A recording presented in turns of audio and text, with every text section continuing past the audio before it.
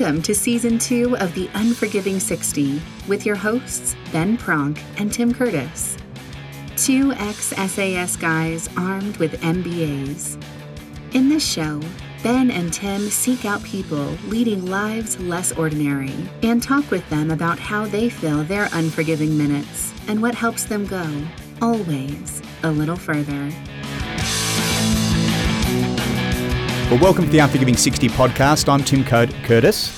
I get my name right this time with my co-host Ben Pronk. G'day, Tim. And Ben, we're joined live on Zoom by Gary Gorrow from Byron Bay. Welcome, Gary. Yeah, thank you. Thanks for having me. We're really interested to explore this topic of meditation and mindfulness. But a good place to start, as always, is a little bit about you and your journey that got you to where you are today. How do you start? That's such a difficult thing. Do you want to start at conception or let's get you started? Let's keep it PG, Gary. Oh, we are an explicit rated show. Oh, yeah. So I think as a young kid, I was always, I think, a deep thinker. My parents, especially my mum, she noticed that quality in me and really fostered that spiritual side. She was certainly on that journey herself. My dad was more a practical man, an entrepreneur. He was sort of self-made and believed in sort of carving your own path on this planet. So I think I inherited both sides of that, but also grew up in a culture where spirituality wasn't really a feature. You know, it existed, but in the distant periphery. And culture I grew up in was more about, I was on the beaches as a surfer, a young fella growing up, and the people I admired and respected were either great athletes, sportsmen, or they were good at fighting or picking up girls or drinking, and so you kind of tend to want to mimic what you see, but that it didn't seem to be a good fit for me. I always felt like I could do those things, but I didn't enjoy doing those things, and so it wasn't until somewhere in my, late teens, I started to explore spirituality in earnest and got to a point where I considered like giving up my material life and going and living in India and finding a guru and taking that path, which is what I was reading about a lot. And I have to say, I did feel quite charmed to do that. But then fortunately, I guess I found my guru, and he was a very worldly man. He was what we call a householder and very much had his feet on the material world, but very, highly spiritually evolved human being. And he taught me the path of integration, being someone who is in the world but not of the world in many ways, can play the game, can do the dance, and can fulfill the responsibilities that you have as a human being and a man, etc., but also being deeply anchored in a spiritual plane. And so when I was 21, I was initiated by him, and he took me under his wing, and I learned with him over many, many years, and graduated as a teacher myself some time ago. Gary, what is spirituality?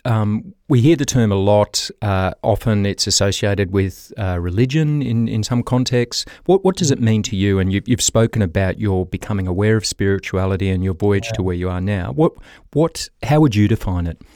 Well, I think it's good you made that distinction between religion and spirituality, because they can be the same thing, but they can be very different things. I'm spiritual, but I'm not religious. I don't follow any particular doctrine or dogma.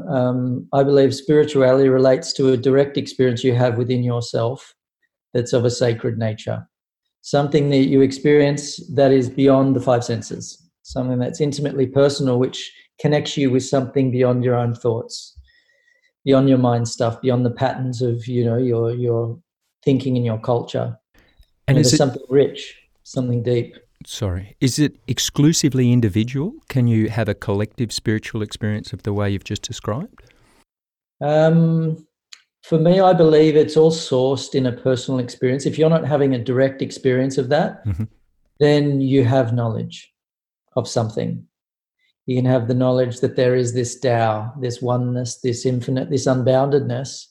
But unless you're having a personal experience of that kingdom of heaven within you, it's just on the level of your intellect. So I believe the essence of spirituality is a direct experience and the movement towards that. And that can be like a mystical experience, but it can also be on the level of your humanity, becoming a better person, becoming kinder, compassionate, more understanding, more controlled within, you're not someone who's governed by your emotions, your programming, you're not someone who's highly reactive. So that's also, for me, there's a direct spiritual experience, and then there's a spiritual path. And I would say that, often people are on a spiritual path towards, a more elevated experience within their consciousness. And once you've had that experience, then your life is by definition all spiritual, because you're the embodiment of it. It's just everything you do it's infused with, yourself, your being, your true nature. It's shining forth. And is that often, I've heard people refer to this catalytic moment where they have an experience, they become aware of spirituality, and I'm super interested in talking about psychedelics because you hear a bit about that as a or associated with that. Yeah. But is it always a catalytic moment, or can it be developed over time through practices like meditation, which we're going to talk about? Yeah, exactly. Sometimes it's like a flash. Yep. You get someone like Eckhart Tolle who has this awakening and he never returns to his old self. And then other times it's like the dawning of the sun, from complete darkness through this, grading up of the light of consciousness. And it's more the latter, which is the common experience. There's very few people that experience spontaneous enlightenment like that, where it just comes from nowhere that they intended.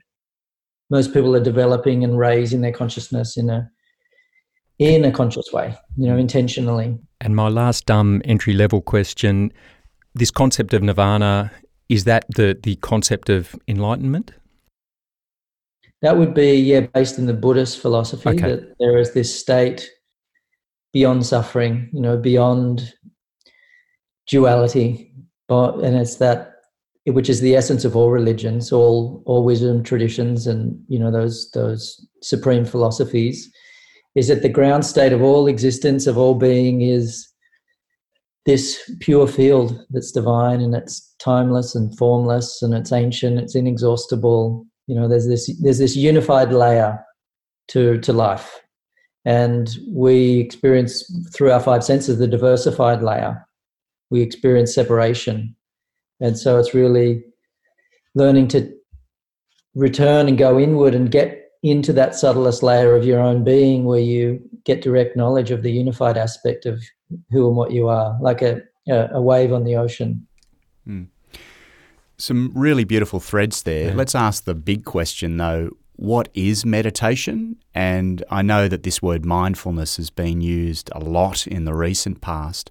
Could you talk about what's meditation and what's mindfulness, and how the two might coexist or not? Yeah, that idea of mindfulness, a lot of people don't understand, but that isn't a Buddhist teaching. It was a term that was, I guess, created through a Westerner who was practicing Buddhism and sought to, I guess, define or categorize the practices. So, this term mindfulness was born. And, it's a beautiful term.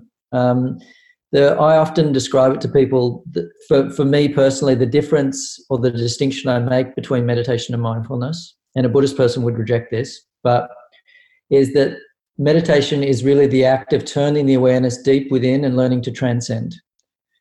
Learning to go beyond one's mind, thought forms, their patterns, all of those things which define us as human beings, and learning to get in touch with the essence of who and what you are. So turning the awareness towards that place and just surrendering everything else. Mindfulness for me is where, having become grounded in that expanded state of your own being, you're bringing that awareness to bear on all of your everyday waking activities. So there's an eyes closed practice, which is, intimately devoted to transcending, and then the eyes open one, which is about bringing that transcendence out into your waking active life. So you're attempting to incorporate into just the very workings of your everyday life this sacred nature, this reverential aspect. For me, that's the distinction between the two. And mindfulness could be anything. You could have mindless sex where you're just wanting to get off and it's all about you, or you could be very mindful where you're enjoying the real deep intimacy and the love that's available there. You could be washing up the dishes and just sort of be rummaging through your day, or you could be really connected with that act of, the warm water streaming over the plate in your hands. Like everything invites you to, become mindful or mindless. And mindfulness is just that conscious approach to, merging your waking mind with just the present moment itself. And we can be very dismissive of the beautiful but simple things in life. And I've been undertaking a daily practice that's definitely mindfulness, where I seek to find beauty in ugly things. So this morning I was exploring this really complex arrangement of bark on a tree and the way that different bits of bark related to each other and the bark on the ground and the history behind this tree that must be decades old and what it's experienced. And I just was focusing my attention there. You've taught a lot of people to meditate, and so for the uninitiated that perhaps don't have a meditation practice, how do you get started, Gary? So I guess to sort of orbit back to that question you asked, what is meditation? I'd say there are many different forms and approaches. You could think there are, I guess, different categories. Some meditations are very concentrative, or they're based on focus and controlling the mind by giving it a single point of attention. Maybe it's focusing on your breath, your third eye, a candle, something like that, with the intention to get the mind to stop wavering. Because, there's that crazy monkeying mind, that just kind of runs around and chases thought after thought after thought. So the concentrative practices are really about rehabilitating and anchoring the mind more and more in the moment, creating steadiness. And then there are contemplative practices, which sort of associate a little bit to what you just mentioned, where you're using your visionary creative mind and you're using certain thoughts and ideas to awaken a certain sensibility or a feeling or a mood or a connection of some kind. Like you could say to somebody, you're connected to all that exists. You're woven into the entire web of life. Feel yourself connected to all things in your environment. And then someone will start to feel like their mind is stretching into that reality or into that story. And you could equally say the opposite, and then you could make someone feel afraid or sad or something. So the mind's very suggestive. So contemplative ones are suggesting certain qualities and trying to evoke that within the field of potential that the mind is.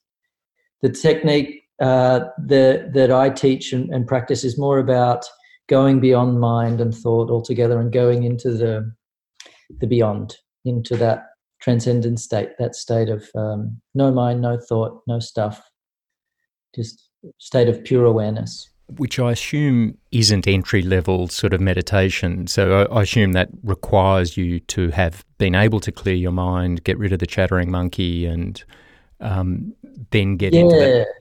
It's good that you say that. I mean, the answer is no. It's for anyone who wants to learn to meditate. What I teach is a very ancient technique. It's like comes from a very particular lineage that originates in the Himalayas of India, and it's 5,000 years old, and it's a mantra-based practice. Yep. So you receive a specific mantra, you're initiated into the technique, and then you learn how to use that mantra to experience deep meditation. But the thing is, the mantra is doing the work for you. It's like, you throw someone in the ocean with a buoyancy vest on, and they're just going to stay on the surface. But if you suddenly take that off and put a weight belt around them, then they're going to be able to go into the deeper levels of that ocean. So the mantra acts like the weight to pull the mind inward. Mm-hmm. And so it's a completely effortless technique that is entry level, but is also highly advanced and science-based also. We're believers in breathing and breath work. We're daily practitioners in that. Yeah. Can you talk to us about breathing and breath work and how it's incorporated into meditative I think there's been this surge, especially in the last, when you're watching The Collective, there are these things that sort of emerge from within it. And meditation back in my day was just something that no one even knew about. And it was, I'm glad I was young and just naive, because, having the idea to carve out an existence teaching people to meditate. I had to have been insane looking back on it, but it worked. So meditation came really, I think in the last, say, 5-10 years, it's really taken the stage of the collective sort of vernacular and I guess aspiration also. But in the last couple of years, more so, breathwork's become this real wonderful tool that people can utilize to elicit different psychophysiological states. And there's a lot of shamanic breathwork, which I'm sure that's what you guys have been talking about, and even Wim Hof, who borrowed a lot from the Buddhists and the yogic practices and modified them slightly, and he's showing the power of what the breath can do to the autonomic nervous system, and being able to dive under lakes of ice and not need any apparatus, or dive into freezing waters and find your core temperature doesn't rise. So this is all utilizing primarily the breath. And there's a branch of Vedic science, which stems from the yogic practices, which is of pranayama. So they're working and using the breath in particular ways to trigger certain physiological changes to take place.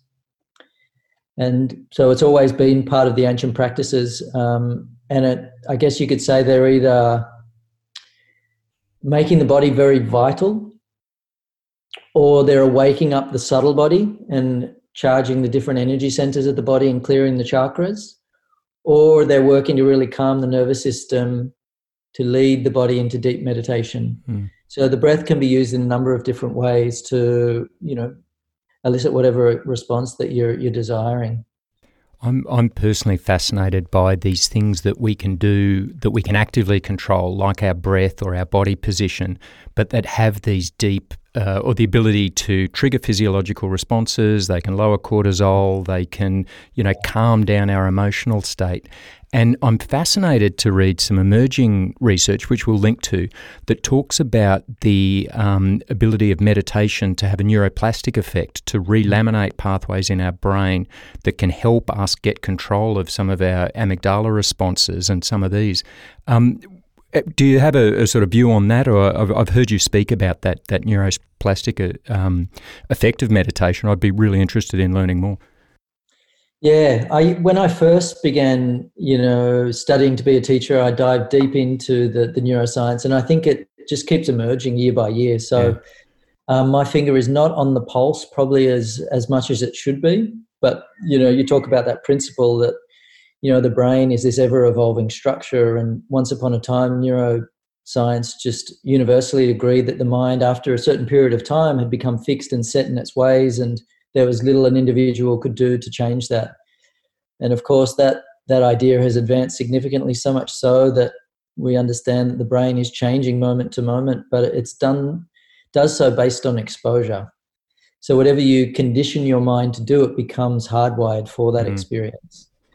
And so often if people wanting to, change their state of being or who they are or what's happening for them as an individual, which is ultimately, I think, what this conversation is heading to today, they need to take in that neurological aspect, because you can get caught in a particular state or way of being or thinking because your brain has been, wired for that and firing in those patterns. Your neural architecture needs a little bit of a reboot. So meditation is certainly a way in which you can trigger this holistic response within the brain and wake up different centers and actually increase the grey matter and cause the amygdala to actually shrink down. Because, if you look at why is the amygdala doing that, because this person's in a particular mode throughout each, part of their day where they're feeling defensive or they're feeling stressed.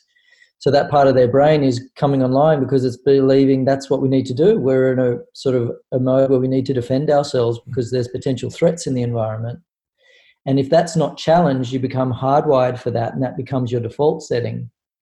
So what I guess one of the values of meditation is it can reverse that trend completely, where you go from being in a tense, protective, fight or flight based state to being in this state where your whole system's feeling relaxed, feeling calm, feeling like it's healed and it can let go. And then with that, there's this increase in blood flow to the brain. So functional lesions in the brain actually get healed within a matter of sometimes weeks or months, just through that process of invoking this meditative state and this state of coherence within the different brain centers. So this orderliness is very healing, and it's supportive for all cognitive functions to actually improve. I love, and I'm no expert, but I love reading about the science of neuroplasticity because it kind of reinforces what I think humans have known forever, that, this Norman Deutsch, who wrote The Brain That Changes Itself, he says, I think he's quoting someone else saying, neurons that fire together wire together, which is the kind of science aspect. But it's kind of the habits we develop are how we're going to live and how we're going to respond. And it's a really interesting correlation between what I think we'd intuitively know, that if you can practice calming techniques like meditation, that you're going to be a calmer person. But to back it up with that science is fascinating. Yeah, I think it validates the practices, and then it makes people find that they can have this place of surrender and comfort, knowing that what they're doing is legitimate, but also be more invested in the process, because we are a bit of a microwave society. We want things really fast. Yep. And spirituality doesn't tend to work that way. Like self-development, it's a journey, it's a process. Which leads to the next thing I'm really interested in. There seems to be, in a real general sense, maybe two big barriers to entry for people getting into meditation. One, and maybe particularly for blokes, is that it seems to be ethereal and airy-fairy, and hopefully the science is starting to break down some of that. But I'd be interested in your thoughts on how we can make it, meditation for blokes, how we can make it more accessible, but also the time thing, which maybe we'll come back to, how we can fit it into our day. But that one about that barrier to entry, and do you think the perception of meditation as this thing that hippies do is slowly being eroded, and how can we better bring people's awareness to the benefits? Yeah, I think massively. You look at, I think celebrities in this way have done meditation a massive service. Mm-hmm. You look at some, powerhouse humans that say that meditation is their secret sauce, like Hugh Jackman, or there's loads of other actors. But the late, great Kobe Bryant, he said he meditated every day. And it's just something that enhances your activity. And I think the things which people feel reluctant, to do based on an old idea is something that they just need to identify and let go of, because meditation, it's for anyone who has a brain and values their state of mind. And I think the traditional Aussie bloke is like, what do I need that crap for? But the statistics show that we do need that crap, because there's a lot of men suffering and suiciding and feeling depressed and unfulfilled and stressed out in our world, and there's a lot of anxiety, and for men even more so. We can't talk about it. Men seem to like hold it within themselves, and then it just creates this melting pot where they erupt and explode, or they implode. So I think people just need to change like their story around what meditation is. It's not like a belief system. It's not a religion. It's not anything that's asking you to do anything more than just sit and change your brain state and your physiological state by just engaging in a very innocent process. And you can take or leave any of their philosophy, but the technique itself is universal, and it works universally because it's affecting the nervous system first and foremost. And everyone listening to this has one of those. Okay, so we've broken down the first barrier to entry. What about the second one, time? What is there, and you spoke about the microwave society. I'm going to ask a microwave society question. What's the sort of minimum time to get a benefit? Is there micro meditation? Yeah, it's a good question. Like, is there a minimum time that you need to practice in order to experience benefit? I would say one of the key things about meditation is the consistency factor. Okay. Because we are what we do daily. That neuroscience principle obviously is through that consistent exposure, you're creating this new neural network, you're changing the neural architecture. And I would say what the technique I practice and teach, Vedic meditation, it's ideal to do twice a day. That's the recommended sort of practice. You do 20 minutes in the morning and 20 minutes in the afternoon or evening. And some people say, oh my God, I don't have time to meditate for 20 minutes. And the Zen joke is, if you don't have time for 20 minutes, then you better be doing it for an hour at least. And, I always say to people, there's 1,440 minutes in a day. So if you're having to dedicate 40 minutes, you still have 1,400 left. And what people don't recognize is that just by taking time out and resetting themselves mentally, neurologically, their life is very different. They have this headspace, so they have better ideas. They're more productive. They have faster reaction times. They become just more resourceful, and you have this magical mind that actually is there at your disposal rather than being crowded with thought and problems and different kind of compounded ideas. So I think we have to recognize as human beings that our number one asset is our mind. And it's the most neglected resource that we have. And those that are using it actually gain an edge on their competition and on themselves. And I think that classic wake-up call when you look at your phone's screen time, you quickly find that you do have 20 minutes in your day that you probably spent doing nugatory stuff on your phone. Yeah, exactly. Just getting some popcorn from on the iPhone.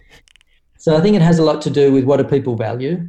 That's what I always try to get people to connect with. I don't try to impose anything, but just asking that question, like, what's the most valuable thing to you? And what people tend to forget is, me. The thing that I should value most is my state of being, my state of mind, my state of consciousness, because that's the ground state from which I experience this whole thing we call human life. We all know people who are highly wealthy and successful who have made it from the outside, but you get inside them and they're like, man, I'm miserable. I feel unfulfilled. My life's crap. And so there's this idea that there's something more to the picture than we're being told, or that we're investing our time and energy in. Because as a culture, we're all just out there 9 to 5 every day grinding to get somewhere. Yep. And we don't realize, well, when you get to that place that your mind's projected it into, you're still going to be the same person you are now. Like a buddy of mine, he's managed to buy a beautiful multi-million-dollar home up here in the most tightly held area of Byron, and in anyone's account, he's like living the dream. And, he's got this beautiful woman in his life, and, he always had sort of challenges committing or feeling like he was ready. So like he's also self-made, so he doesn't really have to work that much, and he can live a great life. And we're out in the surf the other day, and I'm like, man, look at you. Look how much your life's changed since we first met. And he said, yeah, the girl, the house, blah, blah, blah. And he said, but none of it means anything. None of it changes anything. He said, it's all you. It's all how you are within yourself. All these externalities, they don't really change anything in the end, which is kind of annoying, right? Because most of society is participating in that illusion that I'm going to find fulfillment when I get here. And we're always on this quest to conquer or acquire or, attain something. And I think, people are rapidly realizing it's the process of life that matters most. That's what the whole thing's about. It's this movement and this journey of human life, and just cherishing where you are and what you are and how you're living and what good you're generating in your life. When you started the discussion, and I think you used the term householder, which I hadn't heard before, but that idea of a spiritual person who's still sort of living the path of society. Yeah. It got me thinking, can material possessions bring you happiness? They can bring you physical comfort. Happiness is, and if you talk to anyone who really understands what happiness means, they understand it's mercurial and it's temporal, and it's generally dependent on something. And this is the danger, that thing that you're dependent on to bring you happiness could also bring you misery if it's taken away or it changes, or you change your ideas about how you feel about it. So happiness isn't permanent. And this is, you mentioned a word before, nirvana. That's permanent happiness. That's a state of fulfillment or contentment. That's santosha. That state where your feeling of happiness and fulfillment and contentment is more derived from directly within your own being. So material things, they're not to be, set on fire and done away with. Certainly not as householder people. We realize they're there to make our lives more comfortable, but they don't bring happiness. I once used to drive the ugliest car ever. And, I was doing this work with this guy who was worth hundreds of millions of dollars. And I turned up to his sort of penthouse one time in Bondi and did some work with him. And then he said, oh, you're leaving. Can I get a lift with you? And I was like, oh, no, I felt so embarrassed. I was like, no, mate, I got a taxi here. Sorry, I can't help you. And then I realized, God, I've been defining myself by this freaking car. I'm embarrassed for people to see this hideous thing. And then, recently I've acquired a new car, and it's a beautiful car, but it's just a car now after 2 weeks. It was great for a week and then 10 days and 2 weeks, but I still enjoy driving it. But I'm the same person I was before I had the car. And the same thing's true, of a bank balance or of a promotion or all of that stuff. They have this wonderful impact initially, but you just normalize these things. And you talked about Eckhart Tolle before. His dawning realisation occurred living on the streets of London when, he was having some mental health issues and everything was taken away from him. You don't get any more basic than sleeping rough on the streets. And it was only when all those things were taken from him did he have the dawning realisation that now I'm me. I'm devoid of all ego. There's nothing I can brag about. Yeah, exactly. And that's the enlightenment. We touched really briefly on psychedelics before. I've never dabbled. I don't know much about them, but I'm hearing more and more. Maybe it's confirmation bias. Certainly there was a recent Joe Rogan podcast on this idea of psychedelics as a gateway to open up that sort of consciousness. Have you got any views on that, Gary? Yeah, they certainly do. They certainly have that power and that potential. And I believe that all traditional cultures had this connection to the beyond, to the Tao, to the dreaming, to, that great field which is beyond the physical domain we experience with our five senses. And various plants and substances and rituals have been used as a doorway into that world. And so I think we're in a period of time now where there's this real human consciousness revolution taking place. And so psychedelics are naturally being heralded as a mechanism to accelerate that process of awakening. And I'm happy to keep going on this conversation. Yeah, I'd love to. I'm really interested. Yeah. So, we have lots of different, sacred plants and sacred vehicles for consciousness. We, even in ancient Vedic culture, and a lot of people don't know this, the traditional yogis and meditators and whatnot, they were using plants back then. The soma plant, which was like a family of plants. And that's also the drug in Brave New World, isn't it? Have you ever read that? Yeah, it's mentioned there. Yeah, interesting. Also the name of my retreat. Your retreat, yeah. Which wasn't intentional, by the way. Because we're not serving up psychedelics. Yeah, I was going to say to keep the population suppressed. No. Yeah. I was in India, and I was receiving some treatment at a clinic over there, a Panchakarma clinic, which is really just time to detox my body, and it's very immersive for 21 to 28 days.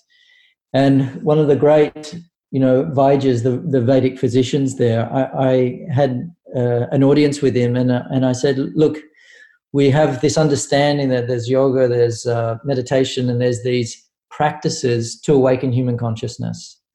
And, these have been cherished and passed on. And I said, but what about plants? Have they ever been used in a way to affect consciousness? Because we know that all the Ayurvedic herbs and most of even modern pharmaceutical drugs, I think it's 80 to 90% of them have a plant as their key derivative, as the thing that's activating the efficacy of that medicine.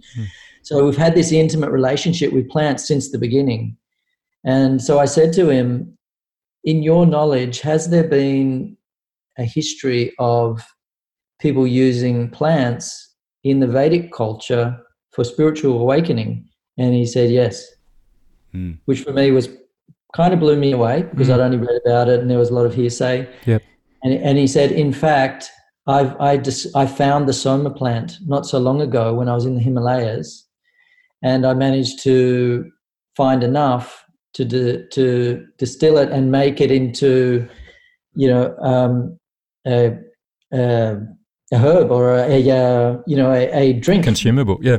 Yeah. So he gave it to these meditators who were doing these very advanced program.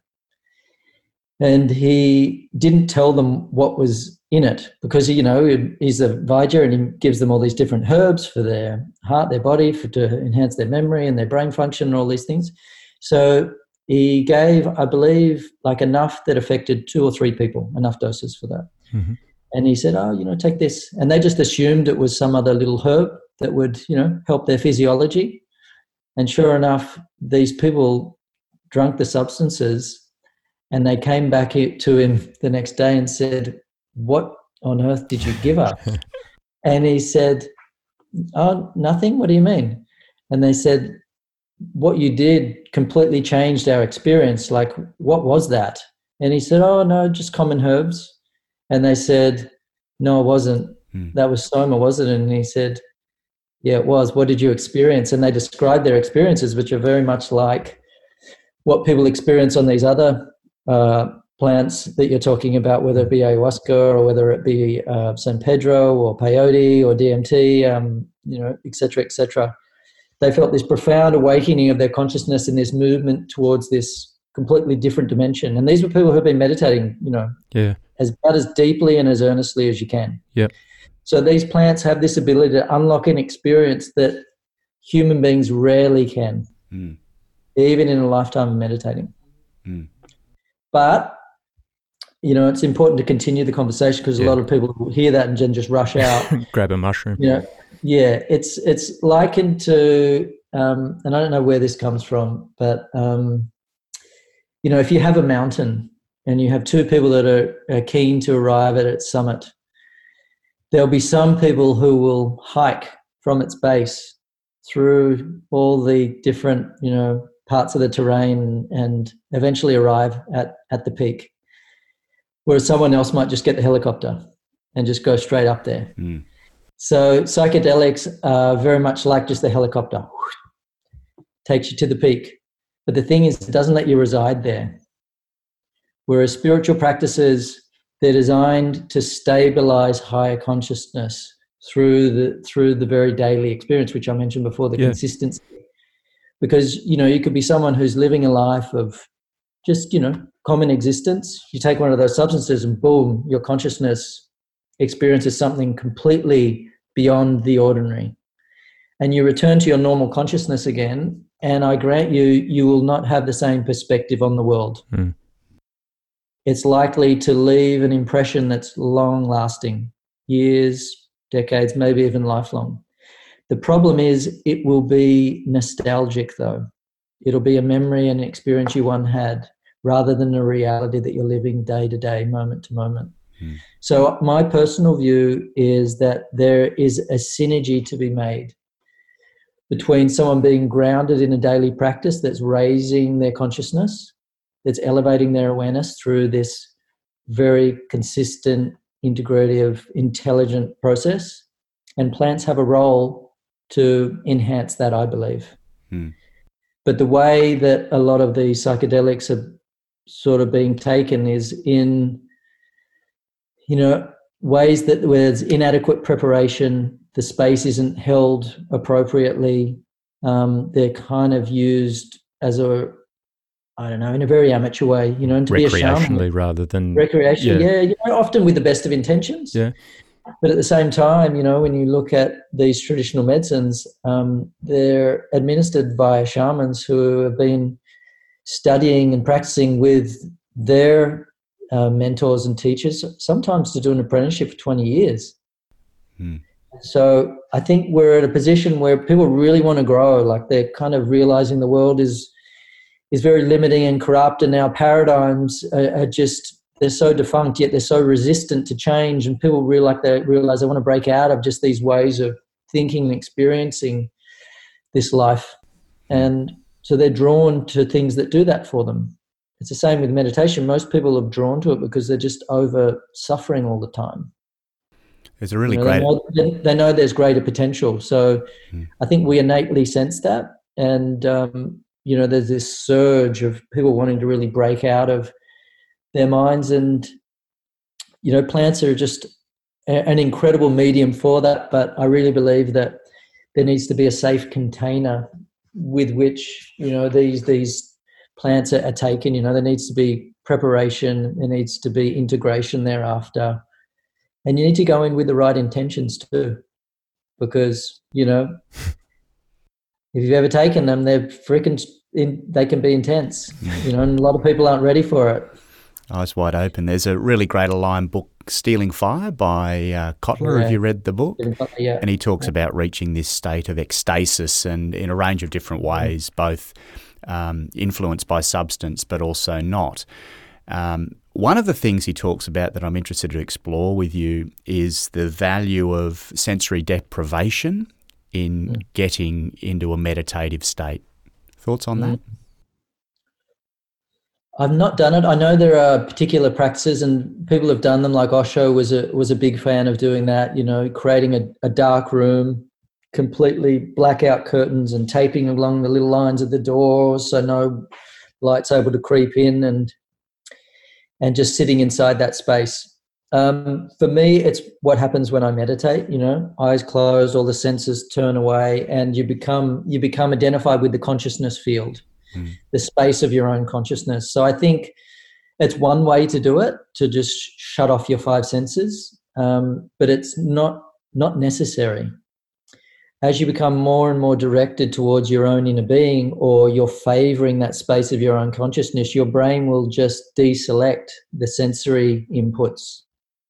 So it can work. There's so many different ways to do stuff. Like, it's amazing. You look at how do you build a house? You can do it out of bamboo, bricks, you can do it out of mud, hemp, steel, glass. So how do you, trigger a shift in consciousness? There's all these wonderful, innovative ways to do it, and different masters and teachers and enthusiasts have sort of found different methods, and they all work, and I sort of feel blessed to be part of an ancient lineage that, I guess, developed practices and refined them over the course of millennia. And so I'm just sort of the beneficiary of a lot of that work. Early in the interview, you mentioned the importance of a guru in your life. Can you perhaps talk to the importance of another person, a mentor, an advisor, a coach, a guru, in trying to transform yourself? Yeah. I mean, the word, it's almost like God or Christ, or it immediately can trigger people in different ways, that word guru. So I guess it's important to start from what that word means, and those who use it correctly, what they're actually referring to. So when you break down the word guru, gu means darkness, and ru means that which removes or destroys. So a guru is essentially a person or an experience or a thing which removes your ignorance. And often that is in an embodied form as another human being. And, we do apprenticeships, we go to school, we're born into a family, we have elders, et cetera, et cetera. So that structure already exists.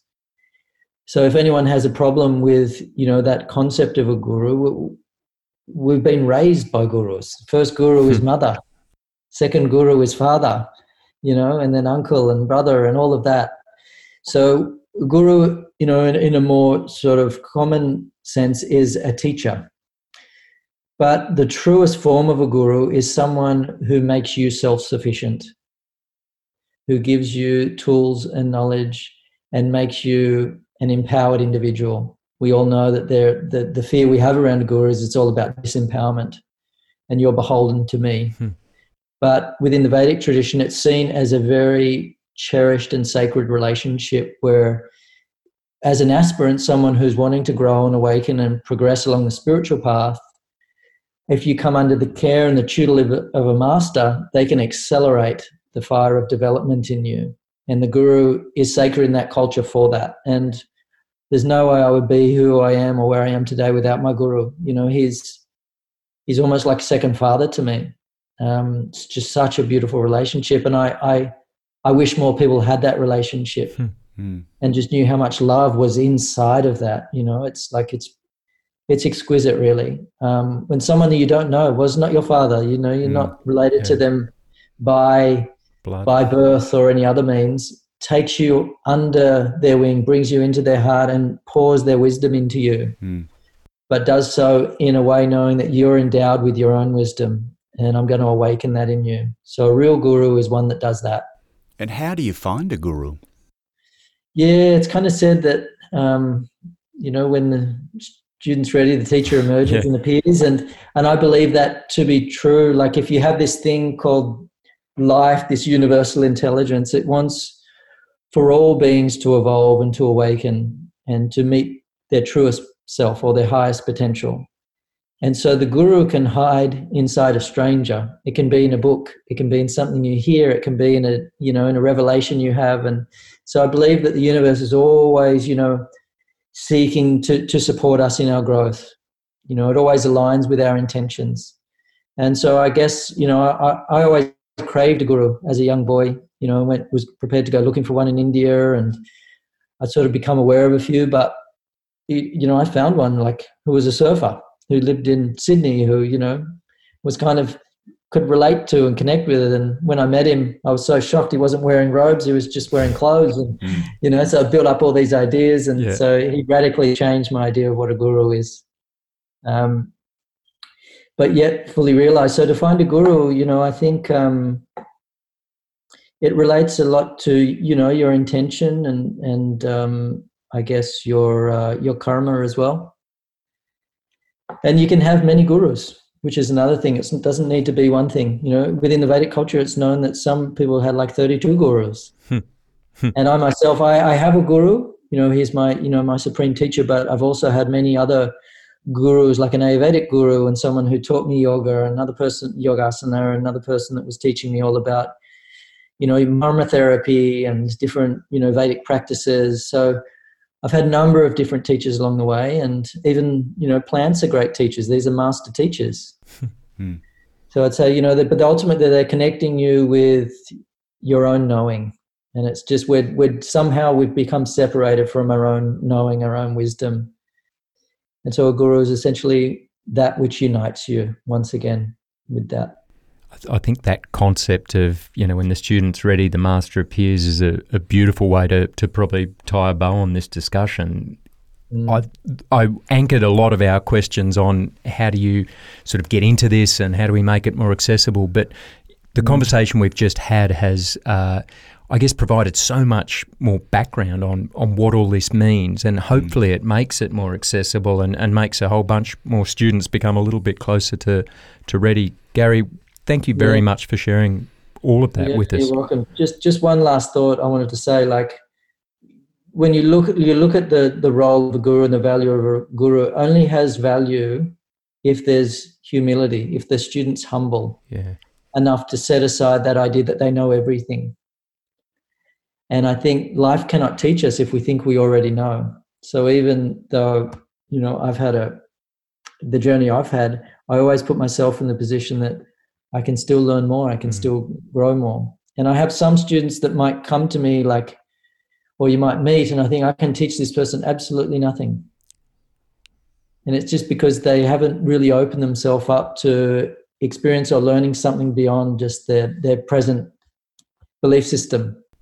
And so for a guru, they kind of look for the willingness, the level of devotion to doing the work and being really wanting to participate in learning and growing. Is that old analogy that this guru was with a student and, he was pouring the student some tea, and he kept pouring the tea and the glass just kept filling and filling and filling, and then got so full that it started overflowing. The guru continued to pour the tea into the glass. And then the student said, "Oh, wait, Guruji, it's filling over." And he said, "This is like you. You come to me full. You think you know everything and there's nothing I can add to you."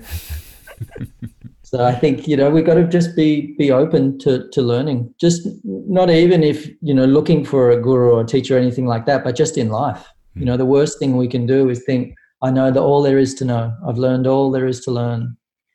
And I see that's a real hindrance to collective evolution. We always need to be looking for better innovation, technology, systems of government, ways of relating, different ways for humanity to surge and move forward. The biggest hindrance to that is a narrow mindset, or a mind that has just become, like you mentioned before, that cognitive bias, where we're always looking to verify what we already know. That's incredibly dangerous. It brings short-sightedness and narrow-mindedness. And And we don't need that as a culture. We need to grow. And I think that's the value of some of the things you were mentioning, like plants, is it just can crack open your present paradigm. And something like that, how valuable is that to a culture? I think it's immensely valuable. And Graham Hancock talks about this war on consciousness, that, there are certain aspects of our society, our culture, that may feel threatened by, human beings waking up to a whole different way of relating and operating. Gary, how do people find out more about you and your programs? They can, come and stay and visit my place in Byron Bay and do some of the immersive retreats up there. somabyron.com.au, or, they can follow me on the usual channels on Instagram, or they get a little bit more information on the meditation technique that I teach via my website, just garygorrow.com. Otherwise, they can't. Well, we'll try and help them by providing all those links in our show notes. But, Go to the show notes. Listen, Gary, thank you for your time. It has been a fantastic conversation. We appreciate your insight and your candour with us today. Yeah, thanks, guys. Appreciate it. Thanks, Gary. Cheers.